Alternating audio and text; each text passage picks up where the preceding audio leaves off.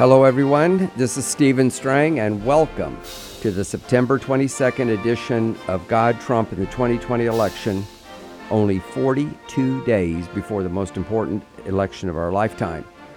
And I am counting down the days, talking about the various issues and what's going on in the news.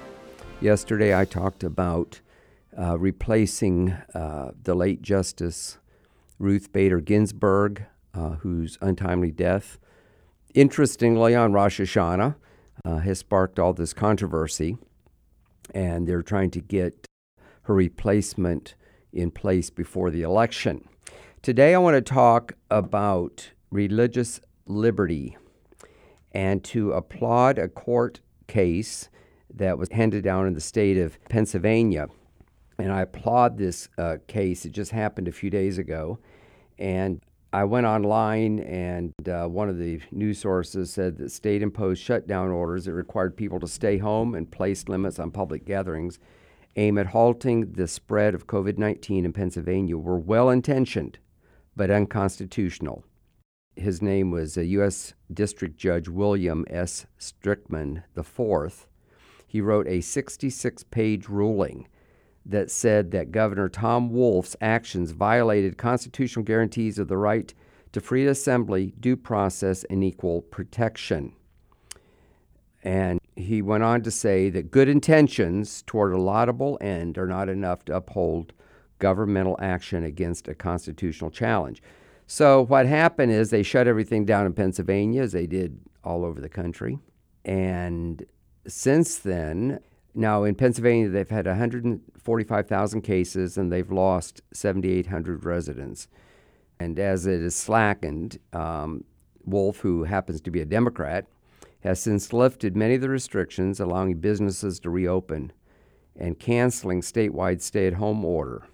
But it left certain restrictions, including one that limits the size of an indoor gathering to 25 people and outdoor gatherings to 250. And the lawyer for one of the plaintiffs said it's really 100% in our favor. The court found in all respects that the orders issued by the governor and the Secretary of Health were unconstitutional. What it means is they can't do it again, and they should have not done it in the past. And as you can predict, a lot of people are praising it. And this brings up a point that I made in God, Trump, and COVID-19. The subtitle being How the Pandemic is Affecting Christians, the World, and America's 2020 Election. And I have a whole section, a whole chapter, I should say, titled Alarming Anti-Christian Trends. And as I've said on other podcasts, I am just very concerned how quick some of the governors and mayors in various parts of the country were to call churches non-essential. And this is at the same time that grocery stores were essential, but also liquor stores, abortion clinics, in Nevada, gambling casinos. Those were essential. Right now in California, they still are not able to have church like they did. Very, very restricted. They're actually giving fines to some pastors. I've done podcasts on that. We'll continue to cover it. And as we march up to the election, only 42 days away, it's even more reason to put Donald Trump in. He's a dynamic leader. He has done so much to bring the country out of this. He's been very, very strong for religious freedom.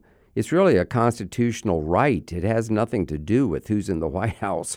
But it's just interesting that the left, and in every single instance that I know of, either a mayor or a governor that has restricted the church has been a Democrat.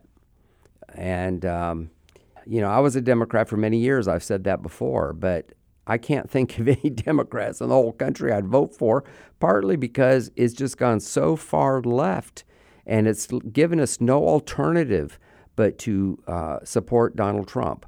However, there are a lot of good things about supporting Donald Trump, and I go into this in depth in God, Trump, and the 2020 election.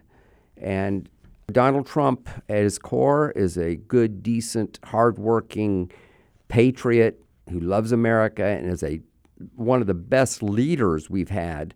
We've had some pretty weak presidents.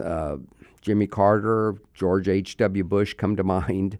I personally don't think that Barack Obama was that strong of a leader. He went around the world apologizing. But Donald Trump is a real leader, and this is why I've written these books and why I encourage you to buy them at my website, which is stevestrangbooks.com. That's my name, Steve Strang, and then the word books with an S, all together as if it's one word. And since I've been pushing this in my podcast, the sales, I got a report this morning, the sales have really taken off, and I appreciate that.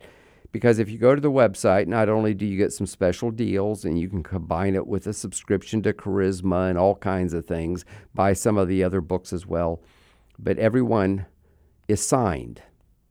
And they've been bringing me boxes and boxes of books to sign, so that's a good thing, I guess. And, of course, you can buy it many other places. Both books have been on the bestseller list. We're grateful for that. But really, the reason I wrote these books was to get the word out. And so as we come up toward this election, these books are an apologetic on why you should vote for Donald Trump. If you support Donald Trump, I think that you will enjoy reading it because you'll probably agree with me. But I also tell a lot of things that you don't know, even about, the relationship between born-again Christians, who we call evangelicals, and the Washington establishment going all the way back to the Jimmy Carter days, really, and other information about Ronald Reagan, just, different things that as a journalist I've come across and I thought would be an interesting read. But also if you have friends or family who don't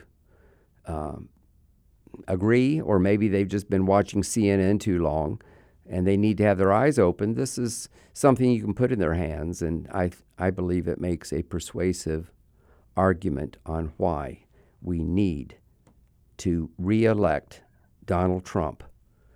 If you're a born-again Christian, you believe in prayer, you need to pray, pray, pray. By the way, on my Strang Report this week, I have an interview with Sid Roth, who is having a special on Yom Kippur, which happens to be next Sunday. And it's going to be on all kinds of networks. We go into it on the podcast. And one of the things they're going to do is, he calls it Repentance, Trump, and Tongues. And I thought, well, that's interesting. But, we who are Pentecostal, who believe in the gifts of the Holy Spirit, believe that the Bible says that when we pray in tongues, it's our spirit that prays, that gives utterance to prayers that we don't even necessarily know consciously. And Sid talks about how we can pray according to the will of God. And he is encouraging Christians to just pray. We call it praying in the Spirit, praying with an unknown tongue. And if you're not of our persuasion, maybe this seems odd to you, but you need to investigate what the Bible says about it. And also, it's just a way to enter into God's presence in a wonderful way, and to experience His presence. But it's also a powerful way to intercede, and we need to intercede for this election. We need to intercede that some of the attempts to steal this election, which seem to be underway with all of the hubbub about mail-in ballots and everything else, and some of the other things that are happening, even with Nancy Pelosi threatening to impeach Trump if he tries to submit a Supreme Court nominee, which is his constitutional duty. I mean, it's just so insane that they say that they would impeach a president for doing a constitutional duty just because they don't happen to like, the direction he's going in. I mean, I go into a lot of this in the depth in both books, God, Trump, and COVID-19, and God, Trump, and the 2020 election. I really encourage you to get the books, read them, share them. Give me your feedback. If you're on Facebook Live, you can put comments at the bottom of Facebook Live. Let me know what you think. I'm going to be doing Facebook Live every day up to the election. We had like 12 or 1,300 people yesterday watch it, which is actually pretty good considering that we just kind of put it online impromptu. So with that, I'll wrap up this edition of God, Trump, and 2020 election. Why he must win and what's at stake for Christians if he loses, as well as the sequel, God, Trump, and COVID-19. I hope you'll get both of the books at stevestrangbooks.com. That's Steve Strang, books with an S.com.